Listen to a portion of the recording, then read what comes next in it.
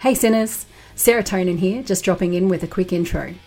This podcast was originally written and recorded for Spotify, where I'm able to embed some ripper tunes between segments to support the topics, new releases, or particular artists which are discussed. This version has been adjusted to allow sharing on alternate platforms and unfortunately won't include those tracks, which might make my silly segues and transitions just a little bit strange. If you would like to be able to check out the songs that were intended to be part of this episode, jump through the Sin and Steel linktree to the songs from the Sin and Steel podcast playlist, or see the track listing in the description of the episode.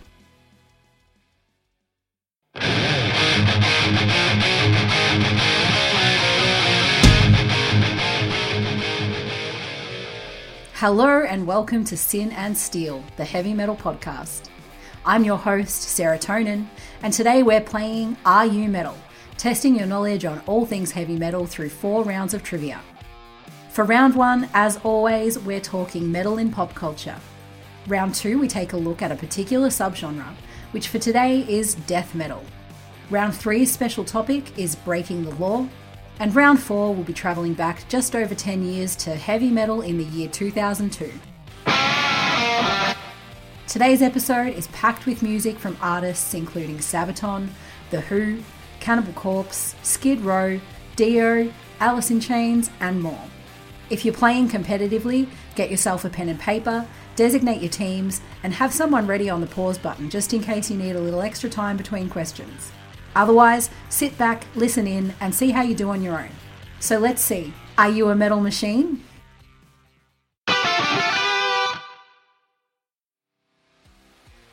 That was Sabaton with Metal Machine.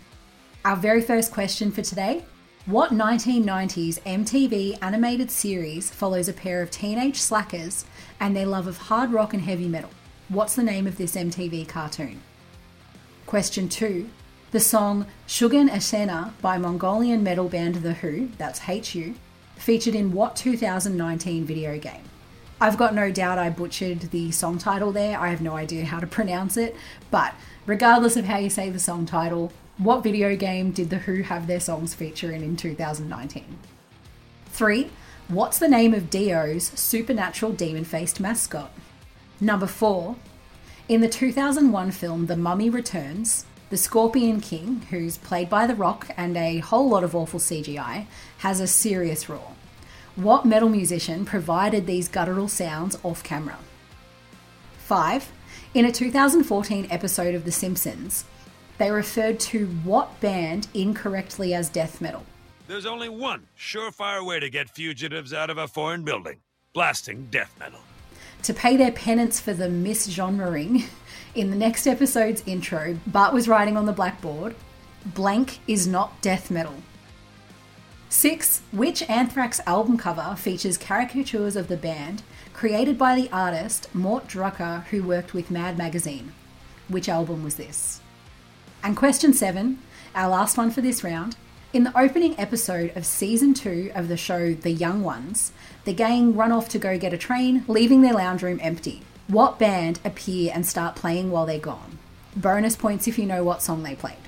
There were loads of band appearances on The Young Ones, but we're looking for this very special heavy metal edition from the beginning of season 2. We'll be back with the answers after we take a listen to The Who, Black Thunder.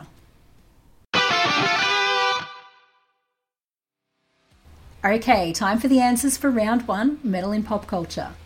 Question 1 was, what 1990s animated series from MTV followed a pair of teenage metalheads? This was, of course, the almighty bunghole, the great cornholio, Beavis and Butthead. You cannot escape the almighty bunghole! 2. Mongolian band The Who featured in what 2019 video game? This was Star Wars Jedi Fallen Order. The game's protagonist, Cal Kestis, listens to the song. It's actually performed by an in-universe version of the band called the Argazar. Question 3. What's the name of Dio's mascot? This is Murray, and although you get the point for Murray, this is actually a nickname. His full name is Murrelzy. He has a whole lore behind him. The Dream Evil tour book came with a full outline of Murray's history, from the origins of the Earth, Murray running away from home, magically sleeping for 1 trillion years before he finally befriended Dio and shared with him all his stories that Dio turned into his songs.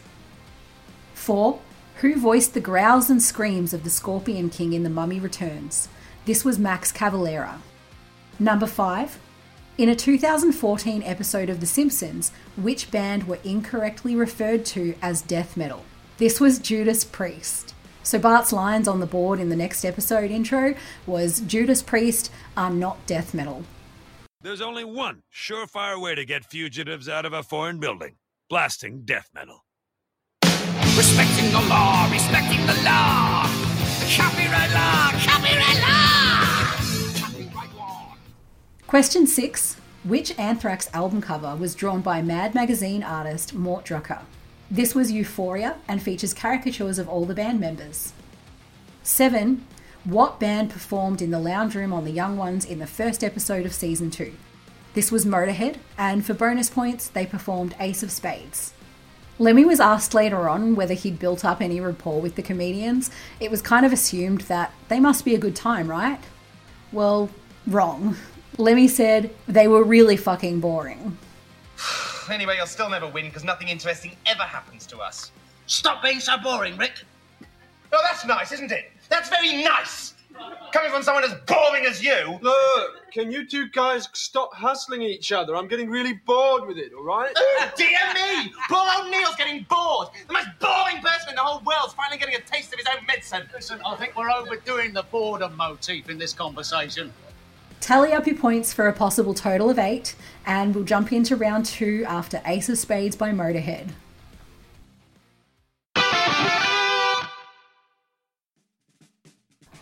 For today's subgenre round, we're looking at death metal, and I noticed that there's a WikiHow for how to appreciate death metal, so I thought this could help us with a bit of an introduction. It starts off by saying, while most people associate death metal music with a bunch of guys screaming and creating random noise, there's a multitude of reasons why this genre maintains a strong following and earns the fierce loyalty of many listeners worldwide. We have a beautiful 6-step guide here, with step 1 advising to listen beyond the tearing guitars and unusual vocals. It says, although the rough guitar sound and guttural vocals that permeate much of death metal can take a little getting used to, especially if your ears are accustomed to softer sounds, it's more than just idiotic noise. Honestly, I think that's all you need of these. The rest are really just about how great the musicians are, not to be offended by the lyrics, and to take some time to learn about the subgenres with lots of different band recommendations. There's also this gem in the Q&A though, which asks, what if I hate it? The very wise answer? If you hate it, don't listen to it. There's no reason to torture yourself. So if someone asks, what's death metal? The answer is, it's more than just idiotic noise. So back to our trivia. Question 1. What band, credited as one of those expanding death metal out into the grindcore subgenre, got into the Guinness Book of Records with the shortest song ever recorded? 2. From 1996 until what year were Cannibal Corpse records banned in Australia? Number 3. The band Death, featuring the dreamy Chuck Schuldiner, originally formed under what name? Question 4. What late 80s Swedish death metal band released a new album this year after a 12-year gap since their last album release? Question 5. During spring break of 1985, 4 American teenagers booked some studio time to record their debut album, which went on to be one of the founding and defining moments for the death metal genre. What band was this? And 6. In the film Ace Ventura: Pet Detective, which death metal band cameoed in a live performance? Bonus points if you know which song they played. We'll be back with the answers after this one.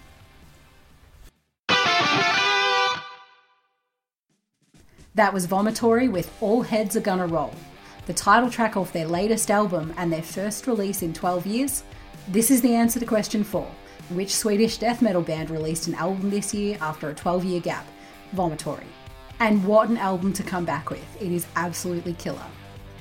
For question 1, What band got into the Guinness Book of Records for the shortest song ever recorded? Well, let's give it a listen.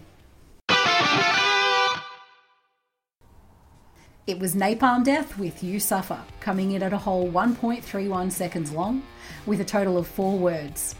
You suffer, but why? Strangely, this song made it to the 2023 Rolling Stone 100 Greatest Heavy Metal Songs of All Time list, ranking in at number 72. It also inspired a whole other micro-genre called noisecore, which includes bands like Sore Throat, 7 Minutes of Nausea, and Anal Cunt, who release albums only containing micro-songs.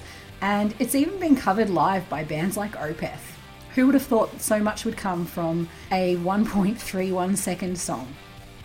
Question 2. From October 1996, the sale of any Cannibal Corpse audio recording was banned in Australia, forcing music shops to remove any stock and allowing the Australian Music Retailers Association time to implement their system for identifying any potentially offensive records. This led to a whole 10 years of no Cannibal Corpse sales, or no legal Cannibal Corpse sales, with the ban being lifted in 2006. 3. Floridian's Death originated under what name? This was Mantis. 4. We've already answered this, but if you missed it, it was Vomitory, who released their new album this year after a 12-year hiatus. For question 5, we asked about 4 American teens who booked some studio time during spring break of 1985, defining the death metal genre. Who was this? This was Possessed with their debut album, Seven Churches. There's always been kind of ongoing debate regarding the creation of death metal as a genre, particularly between kind of Possessed and Death, but Possessed's Seven Churches predates Death's debut album, Scream Bloody Gore, by 2 years. Regardless of how you feel about it, this album was absolutely monumental in developing the death metal style, and it remains an absolute classic. And final question for this round, question 6. Which band cameoed with a live performance in Ace Ventura: Pet Detective? This was, of course, Cannibal Corpse. And for bonus points, they played a shortened version of Hammer Smashed Face. Excuse me, it's Greg here. Thank you. Apparently the band were really skeptical when they first received the call to appear in a Jim Carrey film. They weren't sure if the offer was legit, and they didn't know how they would be portrayed. Being a, big brutal death metal band, they wanted to be taken seriously. They were eventually convinced that, Jim Carrey would be doing any of the silliness, they could just perform as themselves, and so they said yes. I didn't think it was necessarily surprising that Jim Carrey had requested a band like Cannibal Corpse appear in the movie. He's always presented himself as a bit of a metalhead.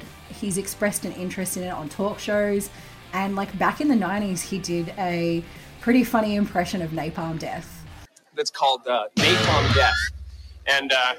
And it's so hilarious. I mean, I listened to this album, I started listening to this album, and it was literally, I'm not exaggerating, that was it. But apparently that's not quite true.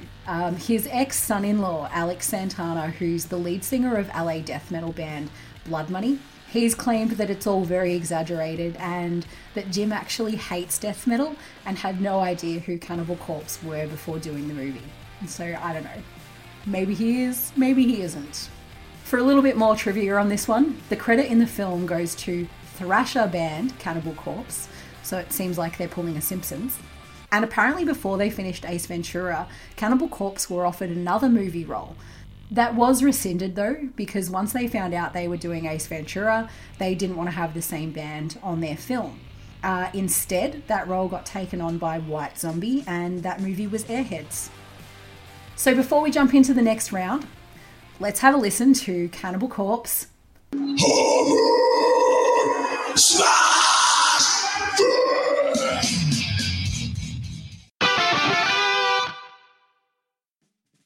For round 3 today, we're breaking the law. We're looking at our metal gods, guys and gits getting into trouble with the law. Question 1. In 1982, Ozzy Osbourne, certainly not a stranger to being arrested, was arrested in San Antonio, Texas, and banned from performing there for 10 years. For what charges?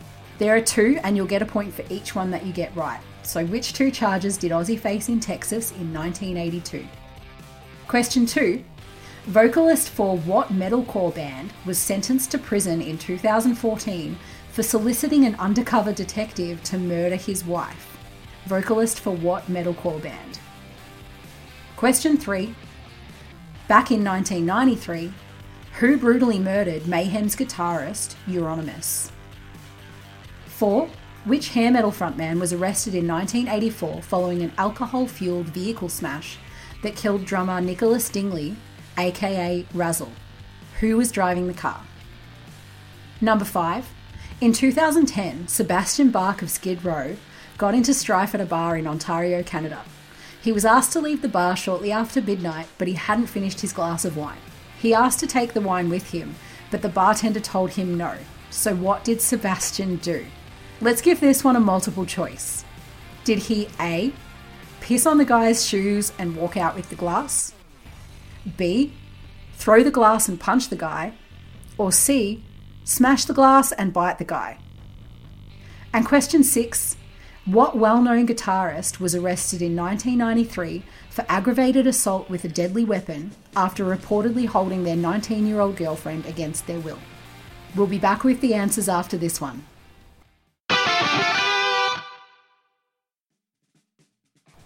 That was Skid Row with Big Guns. Straight into our answers. Question 1. What was Ozzy arrested for in 1982 in Texas, resulting in a 10-year ban from performing there? This was public urination and public intoxication. He pissed on a 60-foot statue near the Alamo, and apparently he was wearing a dress at the time because Sharon had hidden all his clothes. You get a point for each one of those you got correct. 2. Vocalist of which metalcore band was arrested after trying to put a hit on his wife of 8 years? This was Tim Lebesis of the band As I Lay Dying. He claimed that his mind was altered due to steroids, which I'm sure it was, but fuck. He spent 6 years in prison for that one. Number 3, who murdered Euronymous? This was Burzum's Varg Vikernes. Euronymous opened a record shop in Norway in 1991, which became a gathering point for the black metal scene in Norway. So naturally, Varg spent lots of time there. He was involved in lots of interviews and marketing, but supposedly he didn't agree with how Euronymous ran things, so there was lots of conflict already going on. He was supposed to have a record company and a shop and run it, but he was a terrible businessman, and when he released my debut album, the Burzum debut album, he had to ask me for the money to afford it. When he sold out all the copies, and he did quite fast. When he had sold everything out, he didn't have the money to print more. So months went by, and as a musician, to me that was rather frustrating. So I visited his shop quite often to, try to help him run his business. I mean, he was so incompetent, he didn't even manage to go to the post office and collect, packages with albums that he was supposed to sell in his shop because, he didn't have a car. And the gods forbid, taking the bus or walking would be too hard, I guess. And Varg managed to get himself into trouble with police through some of the comments he would make in the interviews that were done there. So there was lots of drama. But later on, Varg tried to claim that Euronymous was planning to kill him, so he decided to strike first. He was planning to kidnap me. He was planning to knock me out with an electro-shock pistol like the type the security guards carry, and tie me up, take me into the forest and make a snuff film while torturing me to death. And of course, I took it serious. When Varg was invited to his apartment in 1993, he stabbed Euronymous to death. Varg was sentenced to 21 years in prison, served 16, and was released on parole in May of 2009. Okay, I can just tell you it now. We can hold it in for many years, but actually I was on my way down to kill him myself. Question 4. Which hair metal frontman crashed their car, killing their passenger, Razzle? This was Vince Neil of Motley Crue. They left a party to go and get more booze, crashing their car into another one on the way. The passengers of the other car survived, but Razzle did not. He was pronounced dead on arrival at the nearby hospital. Vince was made to pay $2.6 million in restitution to the families. He was charged with vehicular manslaughter, ordered to serve 200 hours of community service, 5 years probation, and 30 days in jail. Number 5. In 2010, Sebastian Bach got himself into a bit of trouble at a bar in Canada. When he was asked to leave, and he was told he couldn't take his glass of wine with him, what did he do? The answer was C. He smashed the glass and he bit the owner on the hand. He was charged with assault and possession because he just happened to have a little bit of weed on him at the time. And he received some charges of just general mischief. I don't know if that's an actual charge, but that's what I read. And 6. What guitar master was charged with aggravated assault with a deadly weapon after reportedly holding their 19-year-old girlfriend against their will? This was Yngwie Malmsteen. He was holding his girlfriend, later wife, Amber Landon, on his property. Her mother tried to take her home, but Yngwie pulled out a shotgun and a handgun and said, "If you think you're taking her anywhere, you're not, or you're going to find out how this gun works." Which one, Yngwie? Which one? The charges were dropped later on when him and Amber married, and I'm sure that when the cops were called, he was probably claiming that the mother was a liar.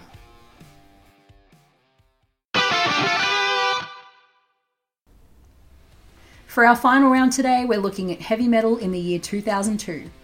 To start us off, what Faroe Island band debuted their first album, How Far to Asgard, in 2002? Question 2. In 2002, Alice in Chains frontman Lane Staley passed away. What was the cause of death? Number 3. Who wrote the soundtrack for the 2002 film Queen of the Damned, adapted from the book of the same name by Anne Rice? Who wrote the soundtrack? 4.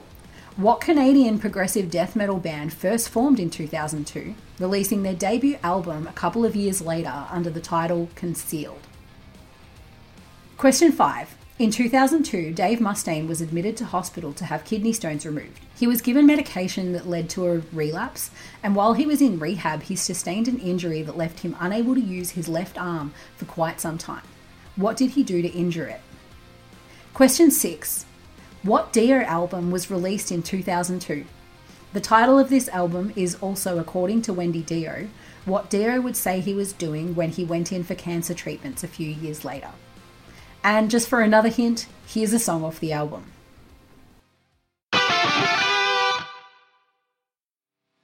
That was Along Comes the Spider off the Dio album Killing the Dragon.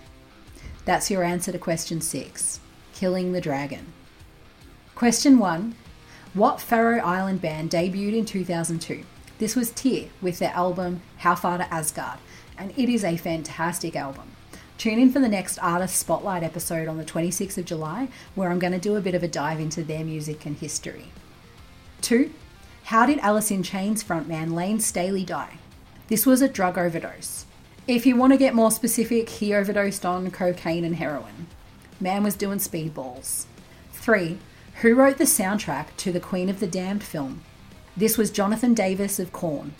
He did originally record vocals on a number of tracks, but his contracts with Sony at the time prevented him from being able to use these in the film, so instead he ended up having some others come in to do the vocals. This included appearances from Wayne Static of Static X, David Draymond of Disturbed, Chester Bennington of Linkin Park, and Marilyn Manson. Apparently there were also plans for Jonathan to do a duet with Aaliyah, who played Queen Acacia in the film and of course was a very well-known R&B artist at the time, but unfortunately this didn't end up occurring before her death. She was wonderful in the movie. She had this really ethereal beauty and movement that just worked so well for the character. Lestat, on the other hand, I wasn't so keen. I'm not a big fan of Tom Cruise, but I think he did a great job in Interview with the Vampire, and as far as movie adaptations of books go, I still regard that one quite highly. Lestat in Queen of the Damned, on the other hand, was who? Stuart Townsend? Again, who? Why won't you die?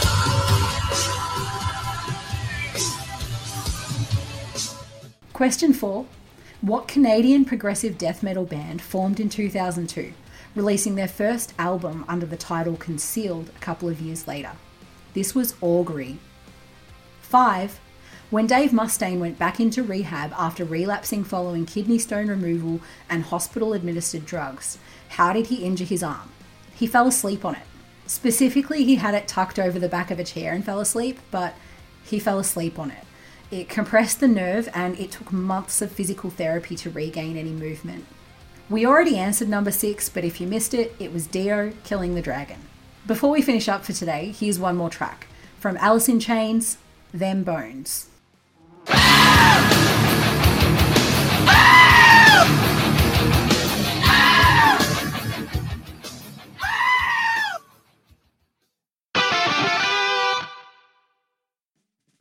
Thank you for joining me for today's episode. If you enjoyed the show, please make sure you subscribe to and share the podcast, follow me on social media, and feel free to reach out through email at sinandsteel@outlook.com. Check out my Linktree to access playlists, including songs from the episodes, and for the Sin and Steel Redbubble store for merch featuring artwork drawn by myself. This has been episode 8 of Sin and Steel, Are You Metal? I'm your host, Serotonin. And sinners, until next time, stay metal.